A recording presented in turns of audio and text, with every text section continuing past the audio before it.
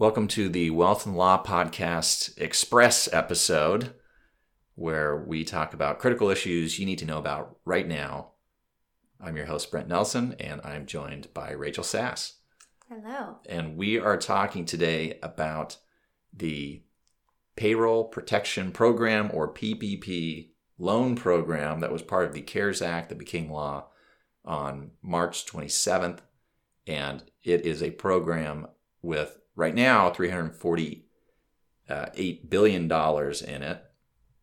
And that $1 billion could be increased in the future if the U.S. Congress decides to up it, and they've been talking about doing that. But right now, it's a loan program that really is for small businesses and particularly primed for family businesses. It is open to small businesses that have less than 501 employees that are located in the United States. And it is also open to nonprofits and tribal entities, and then certain entities that are quote unquote small business concerns under the Small Business Administration rules and procedures.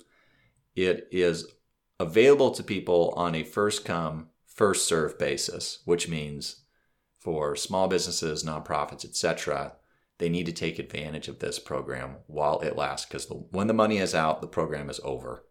And that's really the critical bit. It's a call to action, so people need to get in gear, get their applications in if they're eligible, and try to get their hands on some of this critical loan money.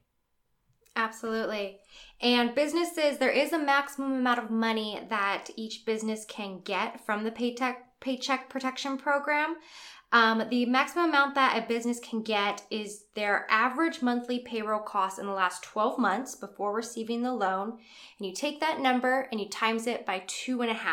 And it could be no more than $10 million. So say, for example, a business's average monthly payroll costs are $100,000. Then you could receive $250,000 from this program. So it's a really great program to be able to get some extra money right now.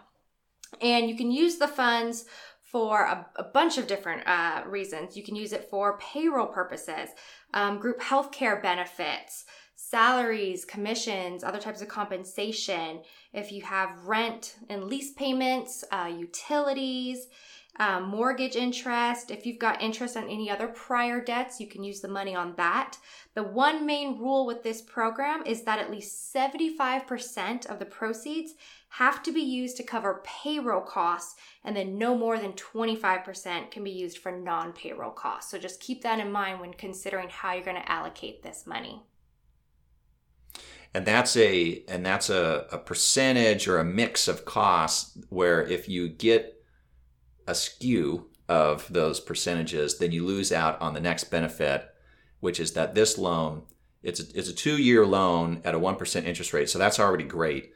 But this loan can be 100% forgiven if the money that's received is used for one of the appropriate purposes that Rachel just mentioned, and if the use of those funds is not less than 75% on payroll costs. So once you go under 75%, you're cutting into the amount that can be forgiven. There is one little caveat to that, and that is that if you spend the money on payroll costs on employee salaries that exceed $100,000, you don't get to use the payroll that was paid on these like highly compensated employees. It's really focused on keeping the workforce employed and not it's supposed to not be lining the pockets of executives and upper management, etc. That's really the focus. But as long as you fit within those parameters, those percentage parameters, and how you're using the funds, after an 8-week period, so you get the loan, you wait eight weeks. At that 8-week mark, the borrower, the company, can ask the lender, which is a bank, to ask the federal government, essentially apply to the federal government for forgiveness of the loan. And if they fit within these particular parameters, they can get a 100% forgiven loan. And the loan is not includable in taxable income like normal forgiveness on debt. So they don't even have to pay income tax on it. It is literally free money from the government. In addition to this loan, there's a separate loan program. It's an SBA loan program. It's an economic disaster program. The acronym is the EIDL program. And this CARES Act that was passed on March 27th expanded the EIDL program to small companies that have fewer than 501 employees.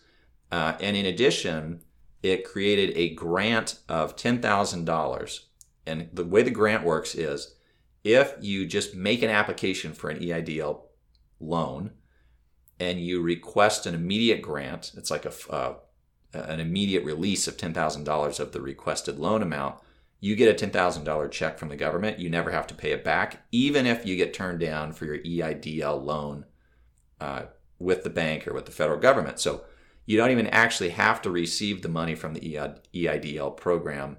You get the 10 grand and you never have to pay it back. Now, you have to file an application. You have to certify that you're eligible to receive an EIDL loan. So not just anybody can ask for this money, but as long as you can certify that you think that you're eligible with good faith, then you can get $10,000 straight into the business's pocket, and you never have to pay that money back, which is great. I mean, who wouldn't go through a little bit of effort to get 10 grand?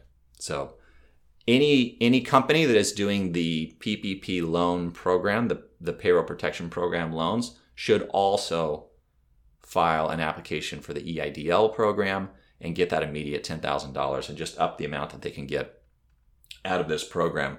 Finally, the new law allows a company to defer payroll withholding taxes. That is, you can defer paying the payroll taxes. And the way that it works is 50% of the payroll taxes can be deferred until the filing that would have been required at the December 31, 2021 date. And the other 50% is deferred until the filing that would be required on the end of the December 31, 2022 period. Now, that deferral ends once you get forgiveness on the PPP loan. But what this means is, number one, you can still defer until you have received forgiveness, because you don't even know if you're going to get forgiven until the federal government tells you you are forgiven. And number two, if deferring the payroll is more important than getting the forgiveness on the loan, because say you can stand paying a 1% amortized loan payment for a bit more than you can stand paying your payroll taxes, you just wait on requesting forgiveness and you can still defer paying the payroll tax. So you can play both sides of it, and you can time it to match whatever your business economic condition is.